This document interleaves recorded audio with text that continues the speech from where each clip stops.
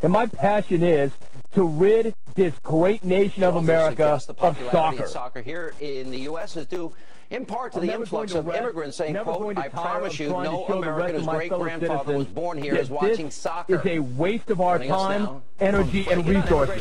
France, are you? Niggas fighting over range, niggas won't be the game, but long live the chief.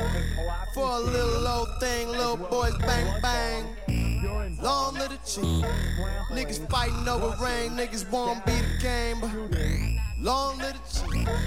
Yeah, watch pretty mama while I slay my cane. Until there is Long no live the soccer chief. being played in this country. Cockroaches in the rats. A local park on a weekend morning and not see a single person playing soccer.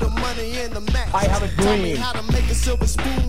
I will not rest until I see nothing but baseball, football, basketball, and now they say you're dinner while you're dressing so classy. I don't want my best dressed day in a casket. You can either lead, follow, or get out the way. Make a fucking move, it will make my fucking day. Got a 100-year plan, you just think about the day. Always been about time, more than been about pay. All right, hello and welcome. This is your, I was going to say management driven. This is your Let's Fix Football. It has been fucking forever. This is your host, Gabe Lezra. We are doing our first live show on YouTube, so no editing exactly. I mean, our podcast listeners will actually see some of that editing stuff. Obviously, you got me here on the mic. This is Gabe Lezra. I'm the host of the Managing Madrid podcast. This podcast, I'm on Managing Madrid, journalist. I cover soccer generally in Europe, and I'm also an attorney based in Washington, D.C. My buddy, Evan Mateer. Evan, how's it going? And welcome to our first fucking broadcast on YouTube live. I know, man. It's been way too long. This is really cool. We are hip and with the kids now. We are streamers now. We are oh my God, we are streamers. We're not just literally what we are. Being a podcaster is so 2014. It's all about being a streamer now. It's all about stream. So now what we're going to do is, instead of doing any analysis, any jokes, any covering of bad takes, we're just both going to play FIFA for the next 10 hours. That's right. I think that's basically what streamers do. So yeah, that's sort of what's going on. Here's the thing though. I feel like the streamers are like, I feel really incredulous at the gamer streamers because like yelling about FIFA while we play FIFA is a thing you and I have been doing for a long fucking time. And we just didn't ever put it on video. They're taking our thunder, man. That's called plagiarism. In our profession, you get really screwed over for doing shit like that. Well, not really. I'm not an academic anymore. I mean, I guess it depends on like in the journalism profession you do. In the legal profession, not really at all. No, not really. Control C, Control V. You have a brief. So yeah, the basic premise of this show is two douchebag lawyer Americans kind of breaking down all the news of the week, focusing basically on the bad takes, trying to get into MLS. But this show, not so much MLS. Not saying there's not MLS news, but there's sort of a lot of European news that we kind of have to get to, Evan.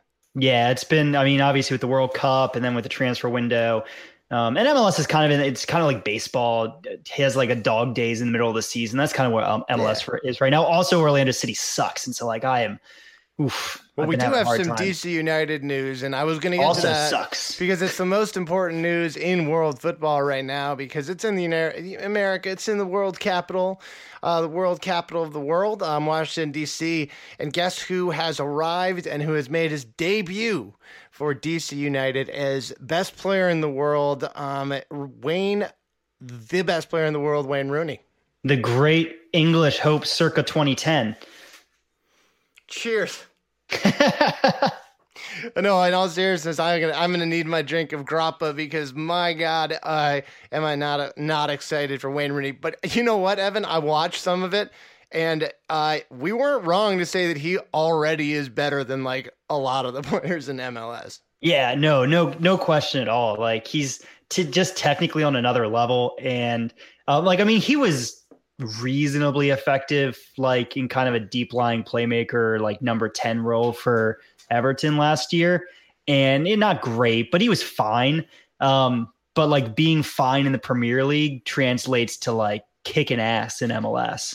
Yeah. That's pretty much what's going on. Kicking absolute ass. And, he actually is going to be pretty good for DC United. The problem is DC United sucks a huge amount of ass anyways. And just having one good player, as Argentina in the World Cup found out, not going to cut it. No, that's not a fair thing. Argentina actually had a pretty goddamn good team.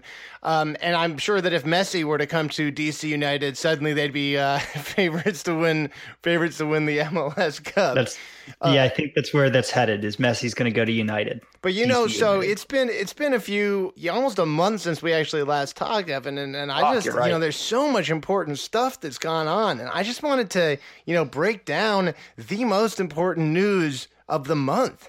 It must be about Ronaldo, right? It is the fact that the psychic octopus in Japan was killed and eaten.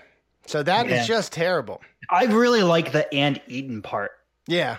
Like, it's not just that they killed it. I think the old psychic octopus just died because it was in a zoo or something. Well, yeah, and the Germans wanted to kill it because they, obviously it picked Spain to beat Germany in the semifinals, and Spain actually brought the octopus. His name was Paul, and it lived out its days in Spain as a modern marvel, as it should be. But Japan just ate it. They're like, you know what? This was cute and everything, but also we're hungry. Also good food. I love octopus. And you know what? Sequels are never as good as the first. R.I.P. Paul, gone but not forgotten. Sequels are never as good as the first one. That's true, too. I was never really into Psychic Octopus 2.0. No, not at all. But yeah, I wanted to bring up Wayne Rooney because he had arguably the tweet of the decade as he made his first debut here in MLS when he said, "Happy 4th of July to all at DC United fans and everybody celebrating. Enjoying a day at the baseball. Come on, Nationals. Gotta go to the baseball. Let's go to the baseball, everybody. Have a good day at the baseball." I mean, that's a totally normal way to talk about it. It's 100% chance that when he told friends of his, he called John Terry, he's like, "Yeah, I'm going to play at the MLS." I'm 100% sure he said the MLS. And to be fair, I think it's pretty funny to say it's a day at the baseball. I mean, that is sort of what's going on. It's not like he's understanding what's going on the pitch. He's just at the baseball. I mean, the baseball game, the baseball. I mean, you can't be at a verb. Yes. I mean, what is baseball? I mean, I guess it's not a verb. It's not a verb. It's not a verb. It's not a verb. It's a noun. Congratulations to Wayne. Welcome. DC, the city welcomed Wayne Rooney by having some of the hottest days in living memory. It was about 110 and humid. So I'm hoping he's really happy with his decision to come from Manchester, where it was 75 and cloudy, to DC. Yeah, the DC summers are brutal. That's especially brutal. I didn't know it was that bad up there. Yes. So every day here. Yeah. You're in the desert, but it's not as humid, I hope. No, it's not. But I don't know, 110's 110 at some point. So, I wanted to continue with our theme of just extremely normal and good reactions to things. So, Belgian manager Roberto Martinez, who I think we should now call the Special One 2.0 just because of how incredibly annoying he is, came out after Belgium advanced past Brazil and said, and it's really just one of the great quotes, because anyone who follows the game knows that Roberto Martinez, not a good coach. But here it is. Here he says, "I've never lost a game on the tactics board. It's about the execution of the tactics." Oh, Charlie doesn't like it at all. Charlie's correct to not like it. He's right. He's just right. Roberto Martinez is one of the, he is buoyed. This Belgian team is buoyed by the fact that they have one of the greatest generations in the history of their players, right? Thibaut Courtois is their keeper, Eden Hazard, Kevin De Bruyne, Romelu Lukaku. These are just a group of supremely talented, world-beating players, and he executed a game plan against, a Brazilian team that out-expected goals not if that's a verb, but out-expected goals his team by more than 2 goals. So, yeah, your tactics actually, his team won despite his tactics, not because of them. Yeah, I mean, I don't have much to add to that other than, he was, there's a very strong case to be made that even a third place run for this team is, kind of underperforming for this team. Like a good manager does more with that talent. It was one of the more balanced teams in the tournament. He could never get service to Lukaku. He just let him get marked out of existence all the time. Only kind of moments of individual brilliance from Hazard really saved him. And from Lukaku himself.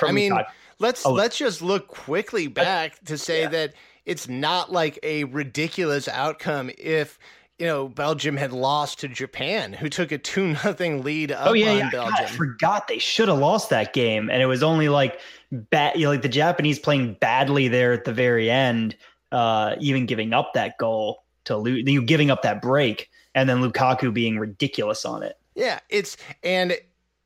obviously Belgium managed to come back. Courtois had a number of crucial saves, but in another universe, it's not that different from this one. We're talking about how this Belgium team flamed out of the World Cup because their tactics were so bad that they were beaten by a Japanese team that, by all accounts, shouldn't have even made it to the next round.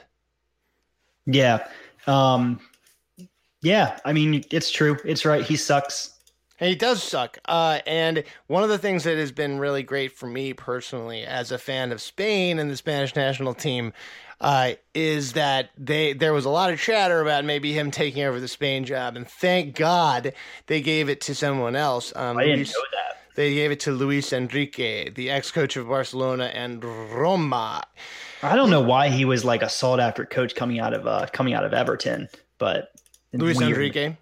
No, Martinez. Yeah. It doesn't make sense to me either. No idea why he was sought after. Well, I think all it shows, Evan, is how bad the talent at manager is on the international level. I mean, like Didier Deschamps, who is by all accounts one of the worst coaches in the world, managed to guide this France team to the World Cup final, which we're going to talk about in a second. But they won that game and they won the final despite the absolute dog shit managing of this absolutely terrible coach who took a team that had arguably the greatest attacking talent in a generation and made them a Italian Catenaccio style team that would win games 1-0 by sitting back the entire match. It was a nightmare. Yeah, it makes you wonder whether, the good coaches of the world, the Peps of the world, think if they, about timing their next job to if they just hop into a World Cup squad like the year before, they could win the World Cup.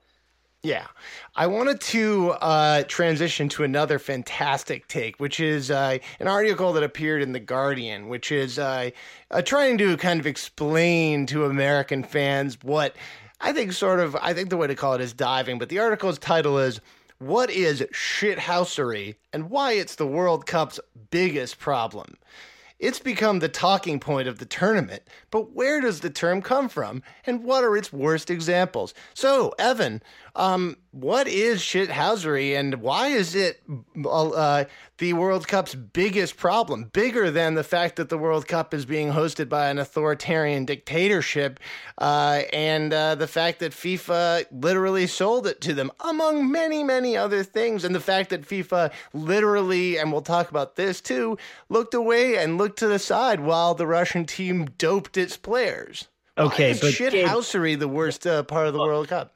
Gabe, Neymar rolled around a couple too many times, and he was kind of whiny, and this is an affront to the dignity of the game, in a way that slavery or the promotion of the Syrian national team, which was being used for propaganda purposes in the Civil War, just simply isn't. Okay. That's a really good point. I mean, it's not a problem that we now, that Gianni Infantino came out and said, thankfully, everyone has a much different view of Russia and Russia's government now that the World Cup happened. That's not a problem at all. The problem is the fact that Neymar, at full sprint, fell down and rolled one too many times on the pitch.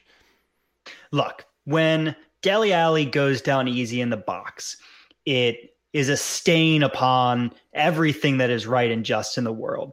When Vladimir Putin stands on the podium with the trophy after the final, it is just dignified. It's true. And you know what the problem with Dele is? That he's not a real Englishman like Wayne Rooney. This is really key. He's not a real Englishman that'll stomp on someone's balls and then complain when the referee sends him off and then have the entire media class blame someone else for him being sent off for stomping on someone's balls. Dele, on the other hand, will roll around on the ground after he gets decked for the 9th time in one game because he's not a real Englishman that can. Which also we have to be really clear that shithousery is Neymar being annoyed at his 27th foul in the first half. Shithousery is not committing 27 fouls on Neymar in the first half. That's right. Shithousery is more of a problem that Neymar is complaining about the fact that a team is fouling him too much. And shout out to David Rudin, our friend, for bringing this up. It is just a terrible article, and I encourage everyone to go check it out. I mean, as David says, the World Cup is being run by a comically corrupt organization and hosted by a repressive regime that has also systematic doping issues. I assume but I assure you that some rolling around on the ground is not as big its problem. Cannot agree more, David. Cannot agree more. Nailed it. So the next, I think, big topic that I wanted to get into is, so at the end of Uruguay-France, and it was Uruguay-France. So that was an interesting match because Uruguay looked to me like a team that really could make a deep run in the competition. But in minute 85, they were down 2-0. The French team did really have a strong defense. They didn't look like they were set to score, especially with Cavani out. So you saw some of the players on Uruguay's pitch begin to tear up because of how emotional and painful it is to lose a World Cup game when your entire country is supporting you. I think that any reasonable, respectable human being understands that. Gary Neville is not one of those people. Gary Neville went off on a rant. I think most particularly calling Jimenez's in-game cry particularly embarrassing. And my friend and friend of the show, Kian Sabani, tweeted about this and noted that it's not embarrassing. It's a real feeling. And it's actually Gary Neville's statement that is embarrassing. And what I would say is the response to Keon's tweet is just everyone has disgraced themselves. I think in particular, I wanted to highlight this particular person called @RealMadridCFVN, saying, "But this game is only for warriors.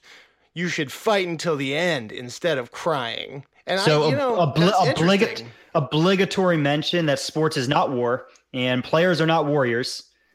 What's interesting to me, Evan, is this is actually the second podcast in a row that we've had to remind someone that this sport is not the literal act of killing someone on a battlefield. It's true. It's very weird having to constantly remind people that actually war is war and sports are sports. Yeah, it's not that hard to grasp. You see, in war, people die because other people make them die, and that's sort of that. In sports, people generally don't die. I mean, there are, really random occasions where it happens, but it's not intentional. Right. It's not the intent to kill somebody. It's the intent to score a goal. It feels dumb that we have to explain that to these people. Yeah, it's a little bit annoying. It's more than a little bit annoying. It's very it's more than a little bit annoying.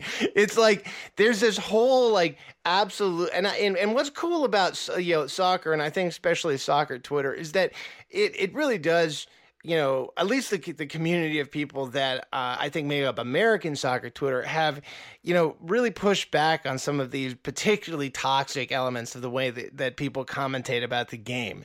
And there's this because for Gary Neville, I have no doubt that if, Jose Manuel Jimenez had started crying at the end of the match, he would have said, well, look at that. That's the emotion that this game brings. But 5 minutes before the match, suddenly this is a game for warriors and you don't cry and you don't have emotion at all. I mean, these are the same people that, again, they defended Wayne Rooney stomping on someone's balls. Like, if this game is for gentlemen and for warriors, like, how can you square that with their literal, like, justification for the actions of some of the actual truly violent and destructive behavior of the players that they idolize and they like and they think are good representatives?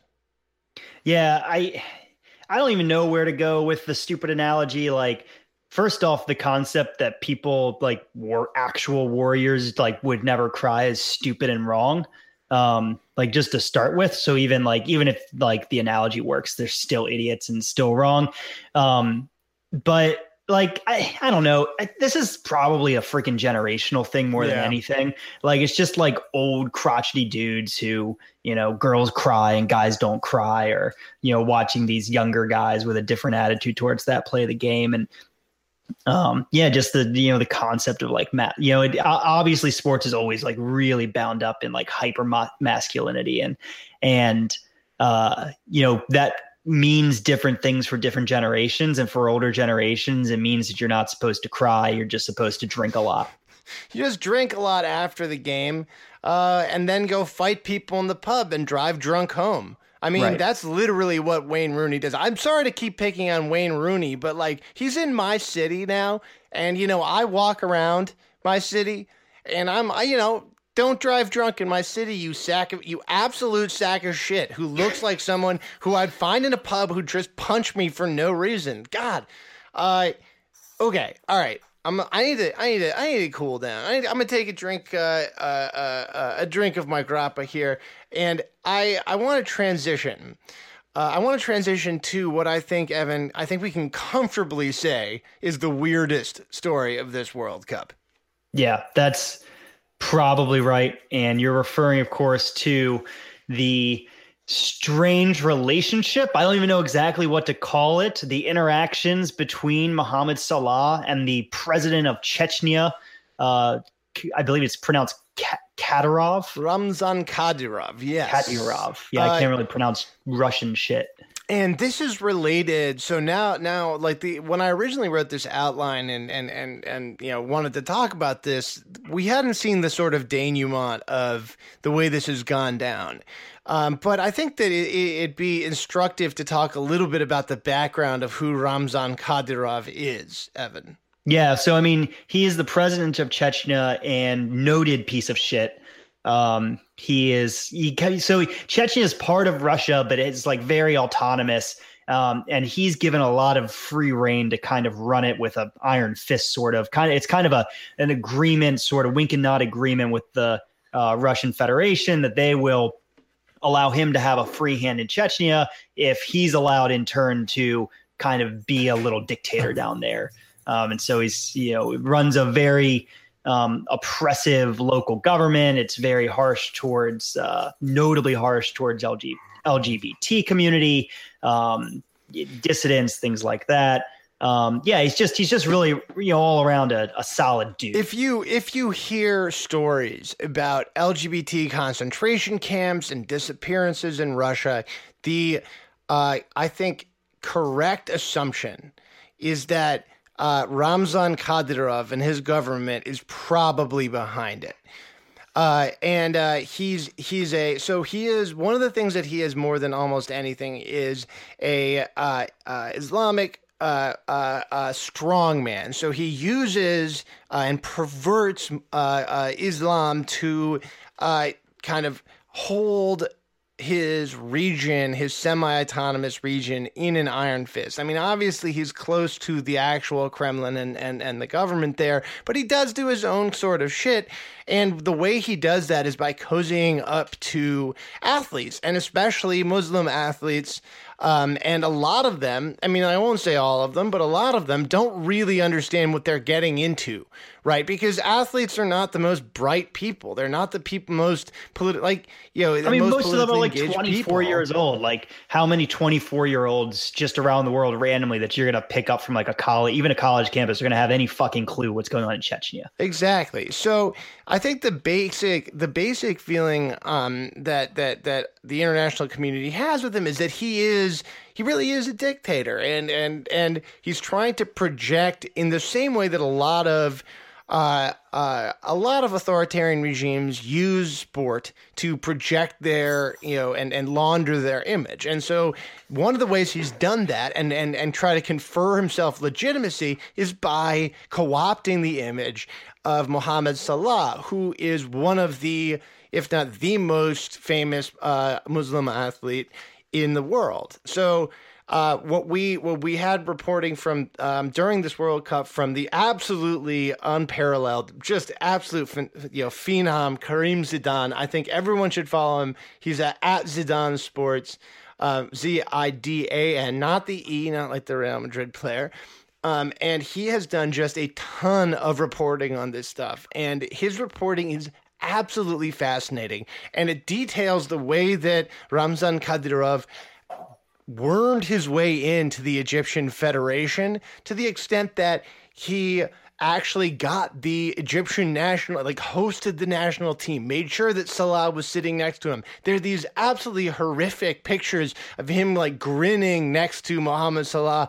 And the other Egyptian players are at a different table. So he's using Salah's image to try to launder and expand his own image. He had a bunch of photo ops. So he also like took him on a walk. He like gave him an honorary Chechen citizenship. So he could all these photo ops to make sure that he got him and Salah standing together, shaking hands, whatever, taking pictures. And so the other thing that he's been doing is using UFC fighters to launder his image in the same sort of way. So there's a whole, and one of the things that Karim has done such a great job reporting on, I can't stress, and I know I'm a fanboying a little bit, but Karim is such a great journalist. And one of the things that he's done is really delineate all of the different contacts that Kadyrov has had with different sports figures, especially in the UFC world.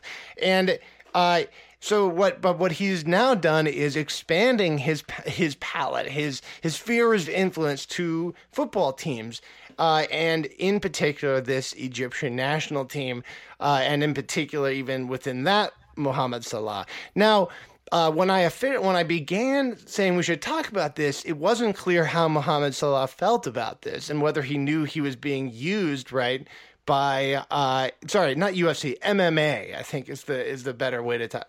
I want to be precise so I don't get accused, or I don't like mislabel Karim's reporting. But what we're seeing now, and after the denouement of the World Cup, we've actually seen that Salah was incredibly upset with the way that his federation handled the Ramzan Kadyrov interaction. So it's worth noting that Salah was prepared to quit the Egyptian national team when it came out that they were going to be meeting and dining with Kadyrov, because Salah, like many other players, is someone who is a very liberal and regular Muslim, right? He's not someone who's some sort of ridiculous fanatic who wants to, help launder the image of this horrible dictator. And so Salah said that while he values his country, he's a patriot, he doesn't want to be he felt very uncomfortable and didn't like being used as a puppet by Kadyrov, which is exactly what he was during the World Cup. It's a fascinating story. I encourage everyone to go check it out. Yeah, I mean the Egyptian FA really fucked up. So Egypt was training, like their home base during the World Cup was in Chechnya, which was stupid to start with. And they did it, probably for very similar reasons that Kadyrov would prefer, which is, one of the Muslim teams in the tournament having their home base and their training grounds in the Muslim region of Chechnya. That was a bad choice just to start with. And I think that Salah really didn't know a whole lot about about the specifics of the politics or anything like that. But I think that when he got this wave of criticism, when people started to see these pictures, he was just taken aback because, as a player, you expect the FA is going to take care of those things for you. Like, they're not going to put you in compromising situations where you're going to get criticized. It's kind of their job to any athlete, right, is ushered around by press people, and you're trusting that those press people have your best interest at heart.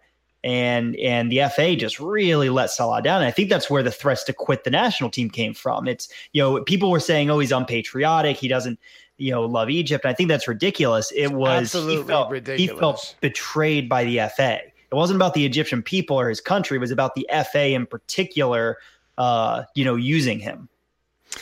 And I think that speaks a lot to Salah's character. And like, it's a complicated position to be basically the most loved athlete in a huge chunk of the world. Like, all of Egypt, from all the reporting that we've done and people that I've talked to, like, he's a man that brought Egyptian football onto the map. And like, it's a huge weight of responsibility, to be a player that represents the country and the hopes and dreams of these players the way that Salah did, especially with, and let's remember, an Egyptian team that kind of snuck into the World Cup on a very much a last-second penalty, Evan. Yeah, they had to get in. They were, I think, the last team to qualify out of Egypt. And yeah, I mean, it was a thrilling thing for them. I think that I think a lot of things were mixed together in like the criticism of Salah. Egypt did not have a good World Cup. I think they expected to break from the group stages, and they didn't. And in part, they didn't break from the group stages because Salah didn't have a very good World Cup. And fair or not, I think that was the expectation. Yeah. It didn't really pan out. And, you wonder how much of the criticism is also bound up with just disappointment in the performance just on the field. Yeah.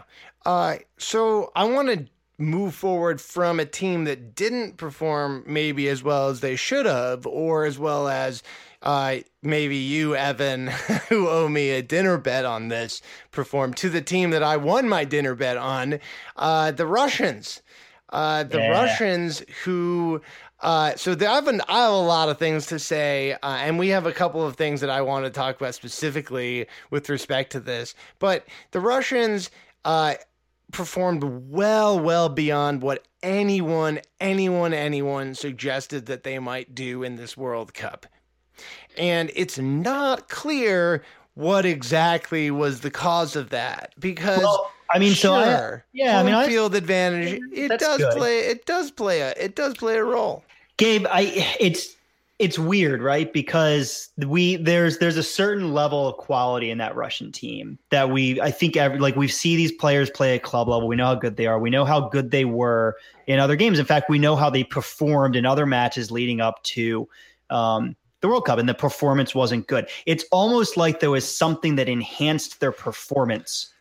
It's amazing. I have no idea what could possibly make a team that looked really old and didn't run that much, and somehow they became through the first 3 games the team that ran the most sprint miles in the entire tournament.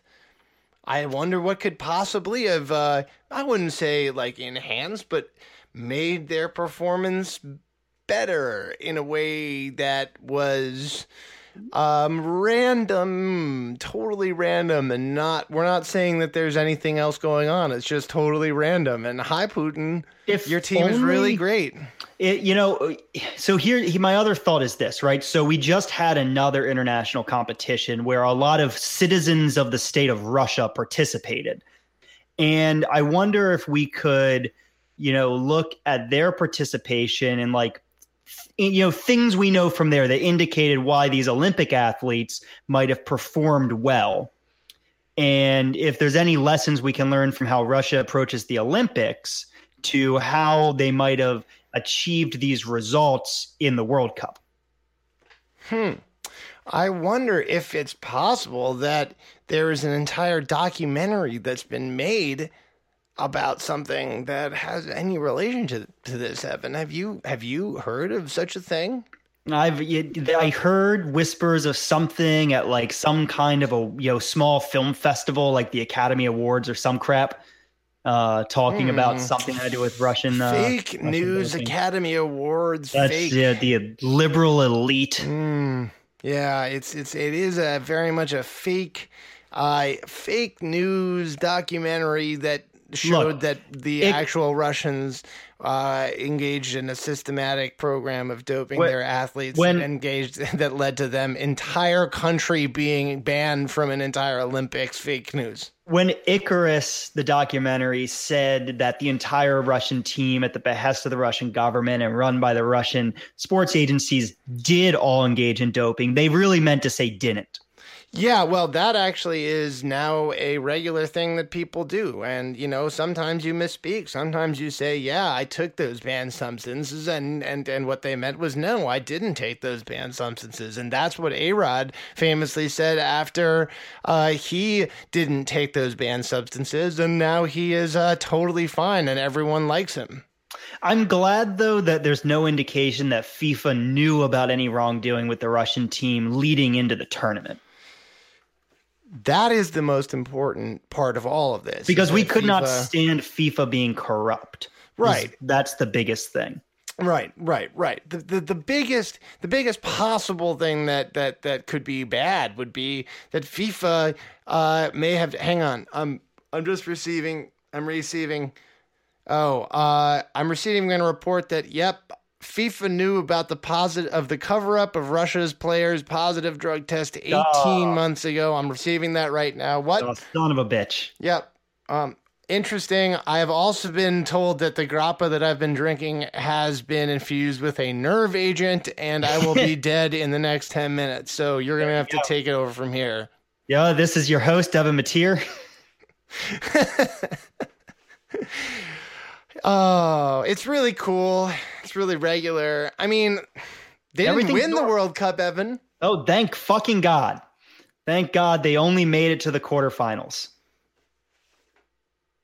And beat my team. God damn it. I'm so fucking angry about this. I can't deal with this. Such a stupid game.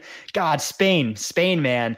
Not great. It turns out, in fact, and I think we had a chance, to talk our last time. It was right when Spain had fired their manager heading into the World Cup. And we kind of disagreed a little bit on how big an impact that would make. But it looks like it went not great. You were right about that. The impact was substantial.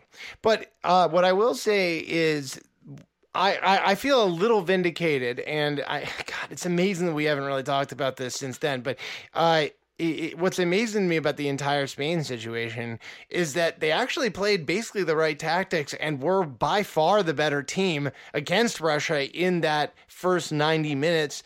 And then really the extra time as well. They actually outplayed the Russians. The Russians somehow, I'm not sure how they did it. It's incredible. Totally unsure why, but they didn't make a single substitution and ran and sprinted every single second of that 120-minute game.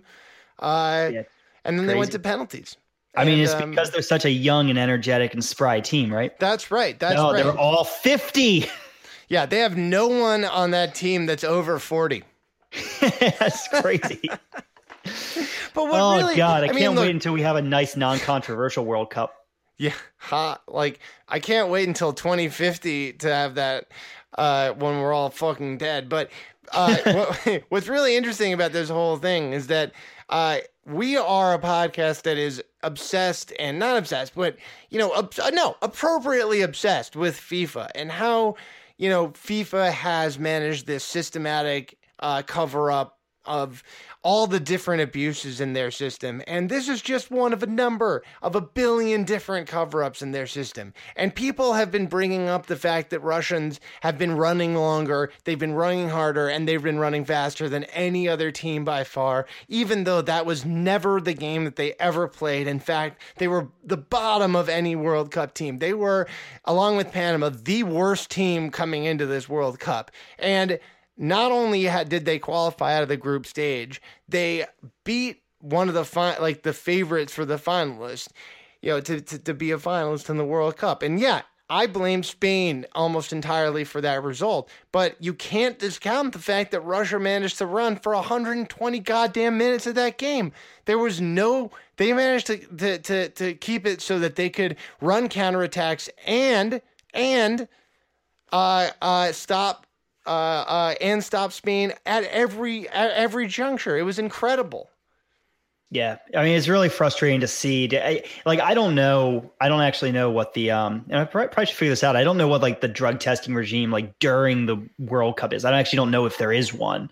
But if there isn't, then it's a crying shame, and there should be. Yeah. To actually see what these people are on. But the entire point of Icarus, right? And everyone should watch this movie, is that the Russians laundered all of their drug testing because the WADA had a drug testing facility in Russia, and the Russian government just laundered all of the Russian tests. So there's a reason that the Russians never came up positive, and it's because they goddamn it laundered all of the results through their own anti-doping agency. That's what the Icarus guy says. Everyone should watch that movie. It not only does it would it shock you if you're a person that cares about international sports at all? It's also a really good TV. Yeah, it's a great documentary. Everyone really needs to watch it, and it will make you feel very upset about how is international sports so fucking corrupt? It's just shocking. How unbelievably corrupt it's of all the things in the world to be mindlessly corrupt, international sports has got to be the weirdest. It is, because there's a lot of money, but comparatively speaking, there's compared to that much money. Oh, you make more money selling Ziploc bags than you do selling, soccer. No, it's unbelievable. I also, I just want to transition away from this because it's just going to make me angry, and I don't want to break my. I'm not drinking, and you're drinking, and I can't do this without drinking. Yeah, fair. I just want to shout out to my man Grant Wall, who had one of the. I'm gonna splice for our podcast listeners. I'm gonna splice in this audio. But what Grant basically went on this rant, and I wouldn't call it a rant. He said, I'm just going to summarize it. And Grant, if you're listening to this and you feel like I didn't do a good job, just let me know. But, come on the show. Come on. Let's fix football, Grant. We'll talk to you. I want to get into a complex situation here because I think if you're going to talk about Russia and this World Cup, it is a complex situation. It's not black and white. It's not something that you can put into one line on Twitter and say it's a binary thing, but I think it's an important discussion to have. Before I came over here, there was a point in time when I was kind of like, should I even go to Russia? Because of all the things that have been happening over the last year or two in terms of state-sponsored doping being discovered in Russia with Olympic sports, potentially also in soccer.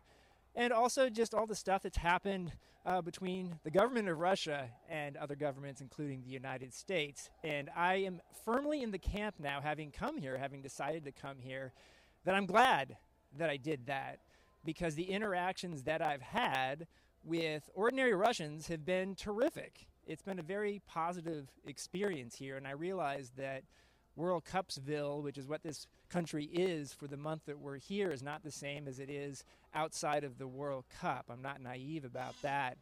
I've also asked ordinary Russians how they feel about their government, how they feel about the elites in their country, and they've been pretty honest in a lot of cases. And I will come away from here with a real affection for the ordinary Russians I've met, even if I don't have that affection for Russia's government and elites. Grant Wall said basically, well, when I came to Russia, I didn't really know what to expect. And, I didn't like their government, but in general, all the Russians that I've met have been just incredibly nice and wonderful. And what I would say to Grant is this, like, if you went to a country expecting everyone in that country to be douchebags, then you're an unbelievably closed-minded idiot. Also, yeah. Like, you're going to people are people. You're going to meet assholes, but most of the time, people are pretty nice. And you're largely meeting people who have like a similar interest and background with you, right? You're a sports journalist. You're going to be at sporting events where people like are football fans. And so you've already got some common ground. It's not like you're wandering out to like some village where there's a huge cultural gap between you and these, this Russian grandmother who doesn't understand what you or whatever. Even then, like, people are just going to be people. And like a lot of the time with almost everyone, and I've done a fair amount of traveling around, like people are generally pretty welcoming and nice. They just want to meet you and say hello and show you their lives. Like, okay, but counterpoint France. My experience in France was pretty good, unless you go to Paris. Paris is exactly what I'm talking about. They're the fucking worst. They've earned every bit of that stereotype. They really have. But Russia, if you went in thinking that every Russian is some vodka-swilling, wife-beating piece of shit, like, you're going to be pleasantly surprised. But the truth is that everyone, like, it is actually xenophobic to go into a country assuming that everyone's going to be sort of a douchebag. I feel like this version of this this version shows up as a travel version of a travel article for like twice a year for every single dictatorship in the world. It's like, I went to Iran and everyone was nice. And It's like, yeah, because they're like not actually all these, the Revolutionary Guard Corps. They're just people who want to sell you bread. And like, what was really, I guess to Grant's credit, he at least admitted his prejudices going in, like that he expected a lot worse than what he got, right? But like, I can't, the self-awareness to broadcast that. Xenophobia was wrong.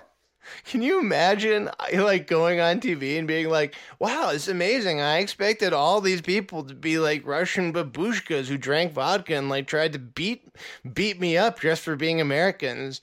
But actually they all just turned out to be relatively normal people. And, most of them were pretty nice and some of them weren't nice. So here's a counterpoint, even though it is still fairly asinine the way he framed it. I think it would be safe to assume that this is a prejudice that many Americans would have before traveling to Russia. Sure. And so maybe this is a thing that they need to hear. Yeah. I think that's the best possible reading of this. Then probably the frame should be different. Yeah. I expected more like, never know, you might be concerned with the people are like Russia. You don't like the government. Well, let me tell you, they're people. They are. They're people. Amazingly enough, they are in fact people. I don't know, man.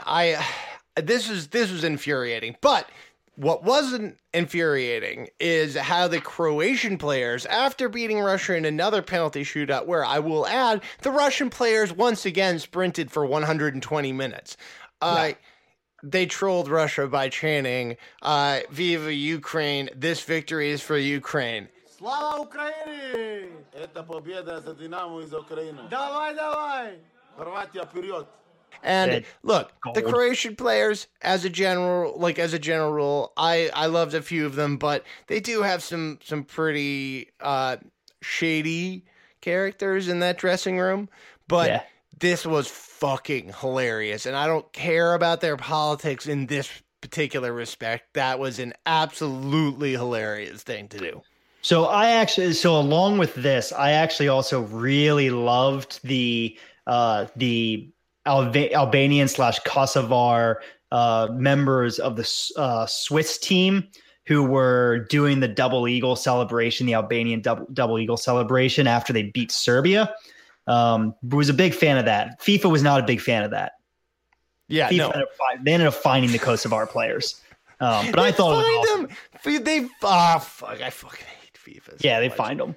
I like the idea of coming back to just fucking hating FIFA. And the way that I want to come back to just hating FIFA is by reading you some quotes from our man, Gianni Infantino. And you can, when you're done with this segment, go ahead and tweet him. It's at Infantino on Twitter. No. It's really not. I'm really okay. I realize this is our first live broadcast, so you may be experiencing this show for the first time. This running joke of ours. Sepp Blatter once tweeted at Infantino to try to convince Gianni Infantino, the president of FIFA, about something. At Infantino is actually a Twitter account run by a Southern California-based infant toy product company. It's a toy store. It's a toy store. It's a toy store, folks. But I just want to read some quotes from our beloved FIFA president Gianni Infantino about this tournament. So one of the questions was, we prepared special police forces for the tournament. And Gianni Infantino says, yes, all of them smile. That's nice. The atmosphere is really one of celebration of football and of the world. Finally.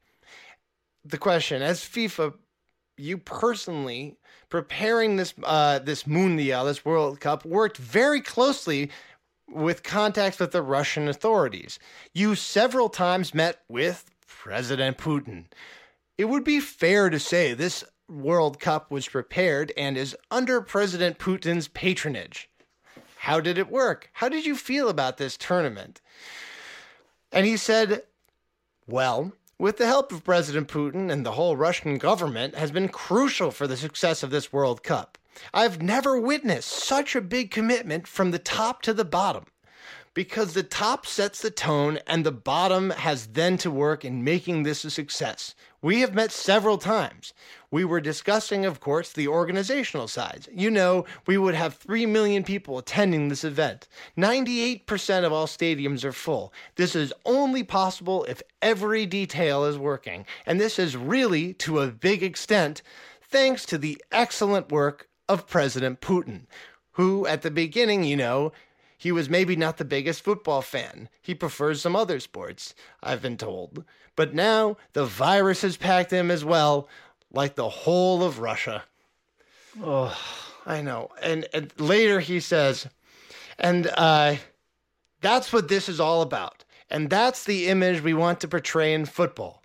And that's the image of Russia as well, which fully fits into this. No more fearing Russia and about whatever violence or discrimination or God knows what. Nothing of this has happened. Nothing is more far from reality.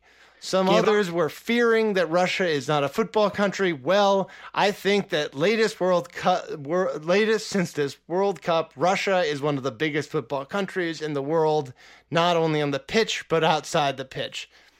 Nothing is more far from reality than Russia being a organization that they're a country that doesn't have violence ever. So, Gabe, I'm curious because I can't remember. Is Russia still occupying Crimea? Well, or did Infantino negotiate that out? I was under the impression that Russia, that is Russia, Evan. Is being gay still basically illegal in Russia? That actually is on the books as well. That's weird because I'm being told by Infantino that like all the dreams of liberal democracy in Russia have come true because they made $60 billion at a World Cup. No more fearing about Russia and about whatever violence or discrimination or God knows what. God does know what, Infantino. God, I mean, like the idea. So, I mean, I think so. First off, the World Cup went relatively smoothly, more or less. I think that like if FIFA wants to say that, that's fairly accurate. Like there weren't a lot of like security issues. There were incidents of violence because I personally know people who were like sexually assaulted and stuff in Russia. So like that happened. But as a general rule, went fairly well. The problem with the whole way that Infantino is framing it is like, well, it went fairly smoothly. TV wasn't too interrupted. We made plenty of money. And so everything's great. Look, you all were reacting. Of course they were. Nothing of this has happened, Evan. Yeah. Nothing of this. Nothing is more far from reality. Yep. There was no violence, no discrimination. I mean, I'm just, people say that the World Cup is just propaganda for the regimes that buy it, basically. And I generally feel like the World Cup is the World Cup, and it can be manipulated. You know, it's a thing, and it's not that it can be, it should be and can be separated from these things, but it's a thing that exists in of itself that can be manipulated. And in this case, it's so obvious exactly what the Russian Federation was, the Kremlin was doing with this World Cup. It is no coincidence, right, that Brazil, which was seeking to kind of have a coming out party as one of the BRIC countries, had back-to-back World Cup and Olympics. And then that Russia, which is one of the BRIC countries that wanted to have a coming out party on the global stage, also had back-to-back World Cups and Olympics, right?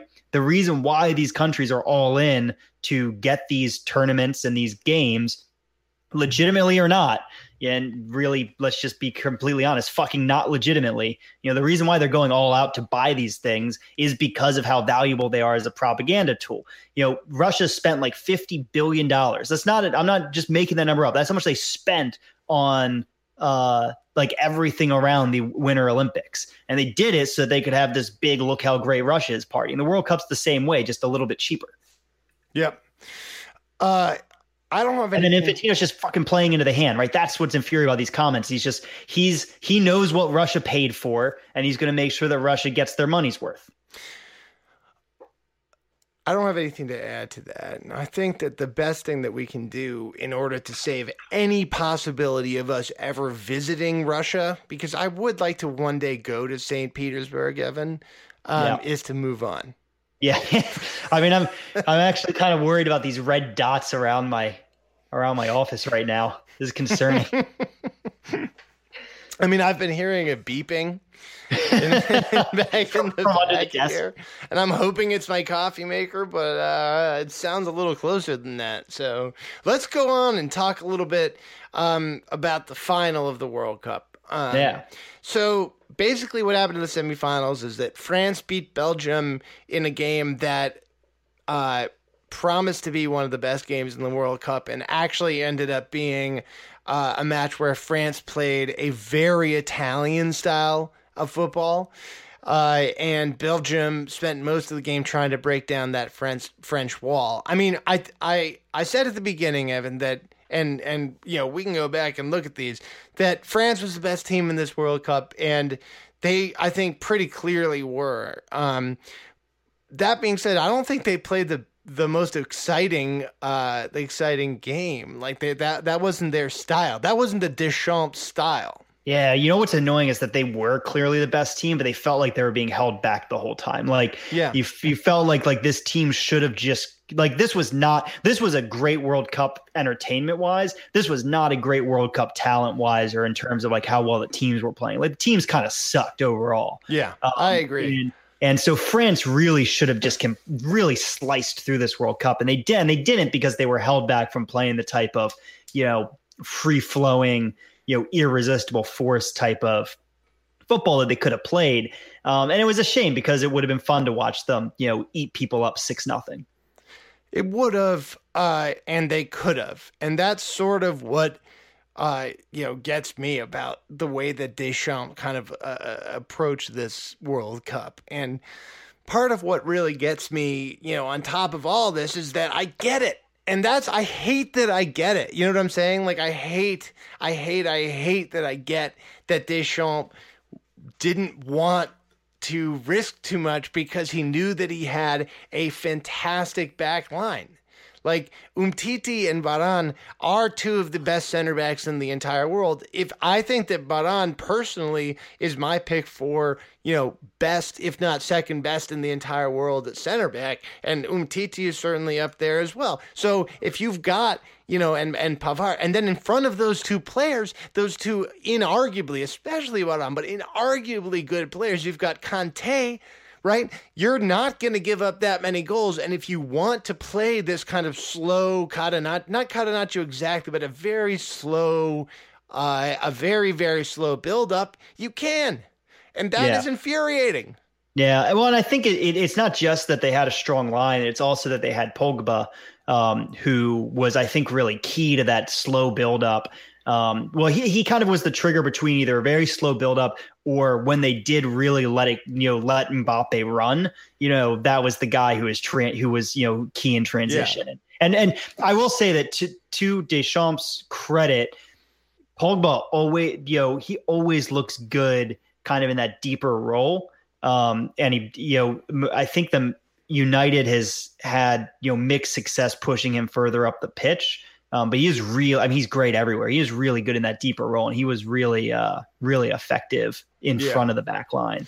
He was. And he, I think, showed some of the value that he could, that with perhaps a better or a more appropriately organized club team, he could have really shown.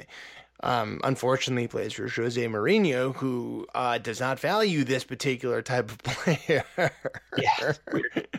But I would say that given all of that, Croatia actually really did dominate the midfield portion of the match. Like, that's partially because Conte dropped so deep and allowed not Rakitic, but really Modric to create in that final third, and Perisic to get in behind and create opportunities that, ultimately they weren't particularly well taken and they weren't particularly high XG chances.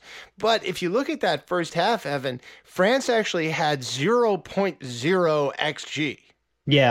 Yeah, because the own goal obviously counts for no XG. Even though that would have been because if it had glanced off of, Baran's head, or it would have been a pretty high XG. Yeah. So, and I mean, without the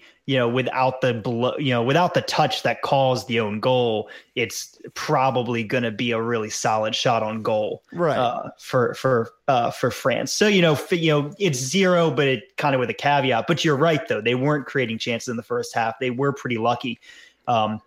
In the first half, and they didn't really start creating chances until they just started bypassing the midfield altogether by launching the ball over the top to Mbappe. Like, that's when they started creating chances. Right. And Griezmann. And that one of the interesting things about this World Cup is the way that I think we can see that tactics have begun to evolve towards the Gareth Southgate model, which is essentially creating a wing-heavy approach that bypasses a midfield and focuses on a very, very talented offensive line that includes very fast players, but also includes very good, distributors. So in that model, Harry Kane, for example, plays the role of almost a false nine. Oh, absolutely. Yeah. Right, yeah.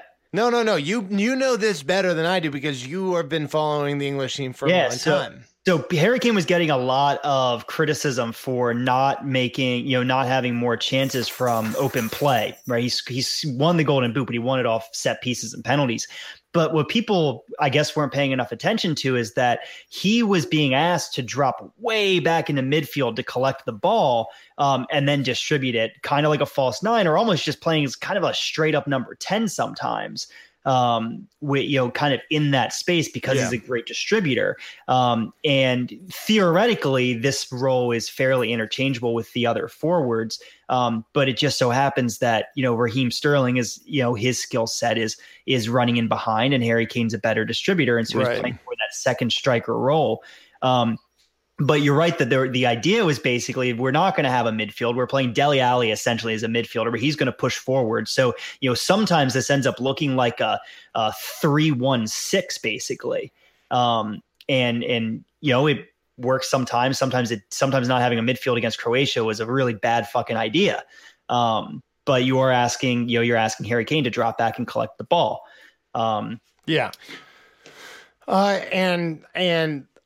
think in chunks against that Croatia, especially in the World Cup final, but in a lot of other matches, the Raheem Sterling factor, just literally how fast Raheem Sterling was sorry, not against Croatia. I meant to bring back the England tactical thing, but England thrived partially because of how threatening Raheem Sterling's pace was, and because the smart tactical play against a team like England is to push your defenders up and really overload that, between midfield and defense channel so that they can't have any service. But because of Raheem Sterling's specific pace, and in the French case, Mbappe's pace, and, Greenspan's a fast guy, but Mbappe specifically, they actually had teams that really couldn't,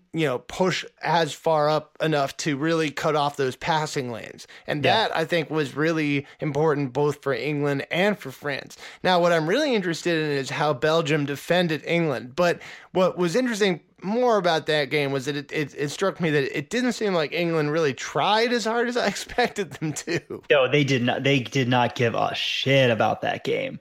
I think that England, and I don't know exactly why the mentality might have been different for Belgium. It might be that, England's just a younger team, and they were probably buying some of their own bullshit after a little while. They were getting slurped pretty hard. Yeah. And so when they lost when they lost a semifinal that they very, very, very well could have won, and arguably should have won, given the position they had going into the second half, there's, very sure into, the end of the second half, really, they probably should have won that match. I think that was probably just too much of a blow for them. Yeah.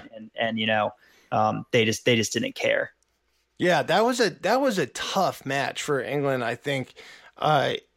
Now, I don't want to take anything away from Croatia because I do think they are deserved finalists. Like, what really strikes me about this Croatian team was not just that what they did was showed a tactical response, right, to the kind of modern trend to abandon this center midfield or play like France did, which is with one center defensive midfielder.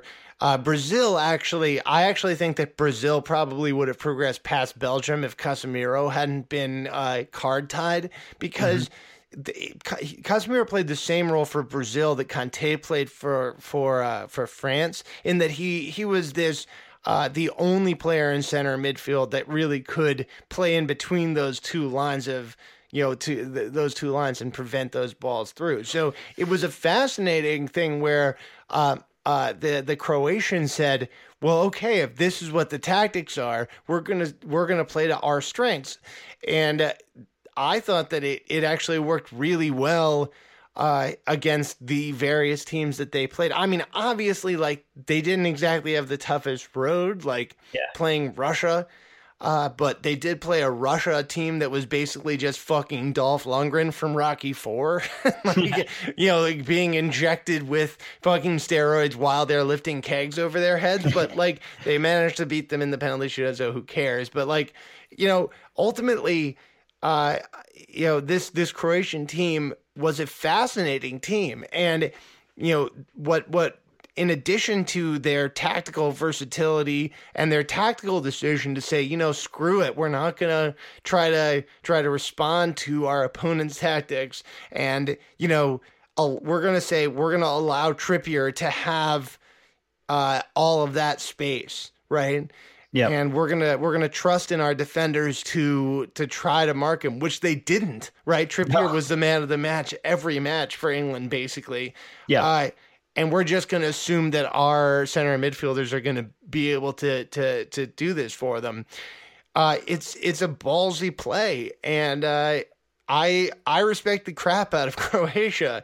It bums me out a little bit that they lost that match in the manner that they did. I think we as a watching public deserved a little bit closer, closer match. And the X goal kind of shows us that we should have, 9 times out of 10 we get a closer match out of that. Yeah, we did. The X goal was way closer than the scoreline.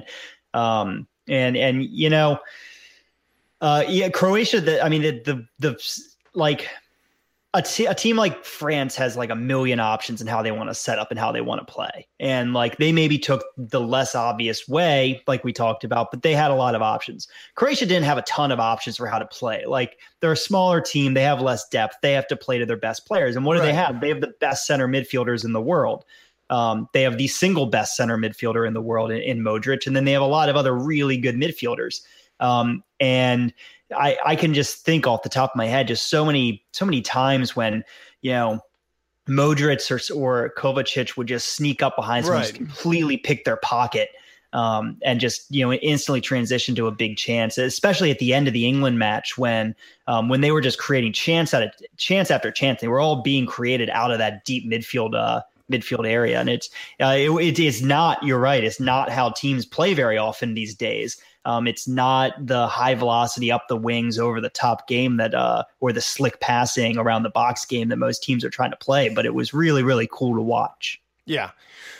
Okay. Last topic, and I think we're going to touch on it quickly because I want to do it more next week. Because it's really going to be a finals, it's going to be it's a post World Cup topic, and it's really a transfer, and we don't have that much transfer bullshit to talk about anyways. But I do want to say arguably the biggest news of the week, other than the World Cup final, Real Madrid have sold Cristiano Ronaldo to Juventus, and it turns out that Real Madrid fans are having really regular ones about it. It's a super normal reaction all across the board to a star player leaving. I think that's fair.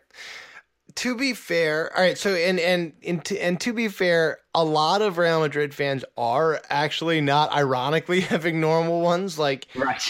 This is I think that I don't want to be the guy that takes credit, but our group of people that I work with, Keon, our podcast, our work really has been preparing people for this for a while. And I think that Real Madrid's board has been preparing this for a while because they've seen, the end, any dynasty, if they're not prepared for the next stage after the dynasty is over, is going to end up with a prolonged period of not being that good. And Real Madrid is not a team that deals with a prolonged period of not being that good very well. So the way that Madrid has been preparing for the end of this dynasty, has been by acquiring extremely exciting young talent. Now, they missed out on Mbappe last year, and if they'd gotten him, then I would be incredibly fine with everything that's going down. But Real Madrid still has a incredibly young, very exciting team, and the belief at the moment is that they are going to hand off this incredibly exciting young team to Lopetegui. That being said, what we saw was this. One of the coolest things, Evan, was that the Real Madrid official account lost 1 million followers, and the Juventus official account gained 1 million followers in one day. That's awesome. How cool is that shit? That's so cool. Twitter.com is so stupid. I mean, the fanboy, it's sports. People should support, teams and players the way that they want. No, you're right. And I've never, I know that there's a lot of people who watch sports that way. There's people in the US who watch sports that way who they're more a fan of a player than a team. I worked with a guy once who was the biggest Terrell Owens fan in the world. He owned a Terrell Owens jersey from every team that he ever played on. And whenever he went to a new team, he bought a new Terrell Owens jersey because he was a Terrell Owens fan. That's what he was a fan of. That's what he liked. And I think you see it a lot in basketball, right? I do want to shout out the guy who, the Magic Madrid account on our Facebook, it wasn't even fucking anything to do with Ronaldo, tweeted out a picture of Alfredo Di Stefano, who, won the first 5 Champions Leagues for Real Madrid. He is the club legend. He made the club what it was. It's like Lou Gehrig, that kind of or Babe Ruth, really, in soccer, in Europe at least. Mm-hmm. And so they tweeted out it's been 4 years since you died, gone but not forgotten. Check out this response. You are trying to hard admin. It is not working. Let's value what we have right now, not what we have or things past. Don't try to diminish the GOAT because you are mourning his departure. Ronaldo took us from a black and white club to the most dominant club of the 21st century. Ronaldo is the most important figure in the 21st century. Your statements this past few weeks have been childish and weak. That is in response to a Alfredo Di Stefano gone but not forgotten post. It's very regular response to an in memoriam. Yeah. Everyone having an extremely, extremely regular one. Speaking of people who are, generally, over the last week have been having an extremely regular one, the President of the United States has weighed in on Cristiano Ronaldo. President Donald J. Trump, I'm sorry. President Donald J. Trump has weighed in, saying, and I quote, yeah, great. No. I think, and the president of Portugal says, no doubt about it, for the world. President Trump says, let me tell you, how good a player is he? Are you impressed? And he says, I'm very much impressed, sir. He is the best player in the world, Cristiano Ronaldo. So in a sense, well, I think he has been a success. I do agree with you. The championship, yes. And President Trump says, so, yeah, will Christian ever run for president against you? He wouldn't win. You know he won't. You would win. So there you go. Donald Trump. Yeah, I mean, I won't say much about this other than, of course he thinks that Cristiano Ronaldo should run for president. Why wouldn't he? That makes a lot of sense. Everyone is generally having an extremely regular one with respect to this. The last thing I want to say is that I think there is a lot of there's a huge question about whether there's going to be FFP, financial fair play issues with respect to the way Juve is going to pay for this, because the transfer itself is, $105 million, which is, I think a lot for a 33-year-old player, but whatever. That's actually not the issue. The issue is that Cristiano Ronaldo demands a 30 to 35 million euro after-tax payment, which means that in Europe especially, this is a 60 to 70 million dollar or euro a year payment from Juve, which is almost it's about a quarter of the total amount that Juve is paying to its players currently, and that includes Higuain and a couple of their other big stars. So Juve doesn't have a lot of ways to increase its revenue. Yeah, to my knowledge, they do not have access to a sovereign wealth fund that can just renegotiate some contracts. So we will see in the next few months how Juve exactly, and I've got an article coming out about this, how they try to deal with this, and whether it's obviously UEFA will have to really show us in the next couple really in the next couple of years whether they really take FFP seriously, because the best way that I've heard that Juve can deal with this is by appealing to Ferrari, which is the owner of Juve also owns Ferrari. And if Ferrari can somehow also sponsor half or more of Cristiano Ronaldo's salary, then maybe Juve doesn't have to put that on the books. Now, that to me seems like a payment that UEFA will investigate. They'll be very interested in the actual structure and what Ferrari is buying. Exactly. There. So we'll have to see exactly how this goes down. I'd imagine it'd be some kind of sponsorship deal, right? So some kind of additional sponsorship that would just go towards the salary or something. That's right.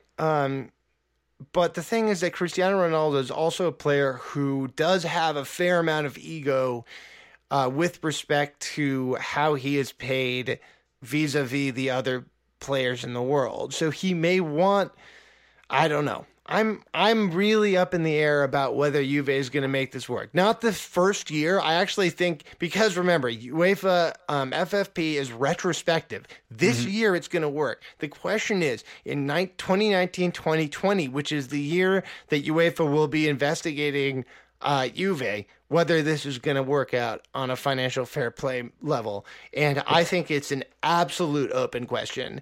If anything, I think it's more likely than not that UEFA will come down with sanctions to Juve.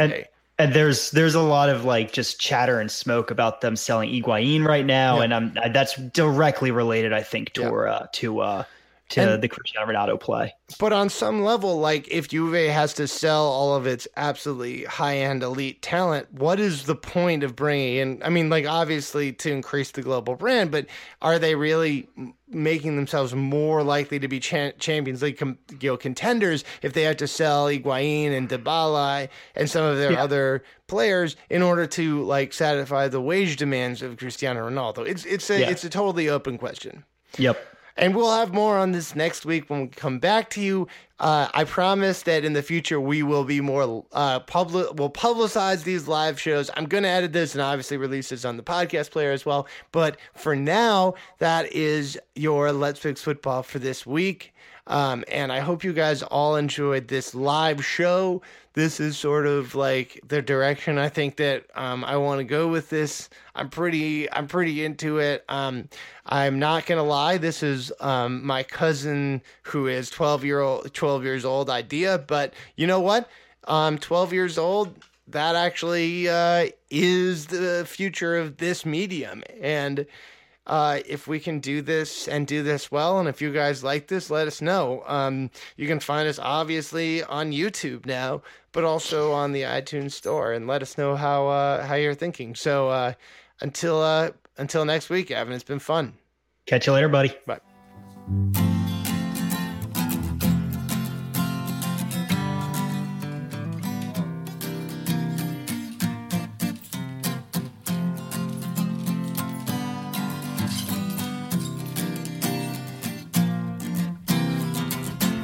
No.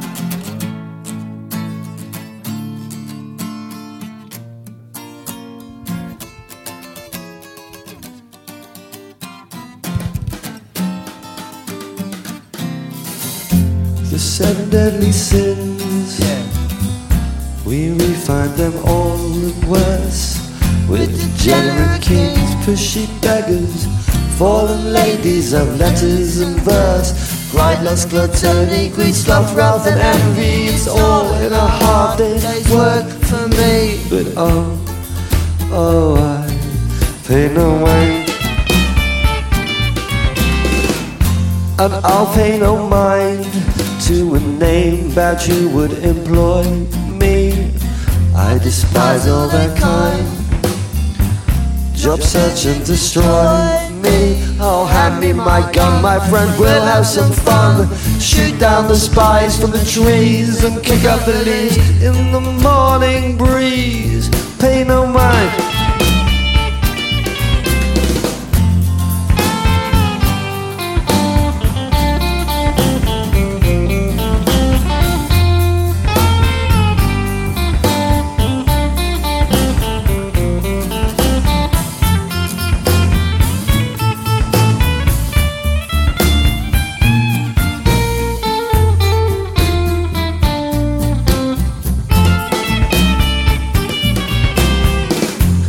Old iron bells still ring in the old machine, and they'll chain you to hell or poison your soul. But it seems to rebel is obscene. We'll stay home and get lean.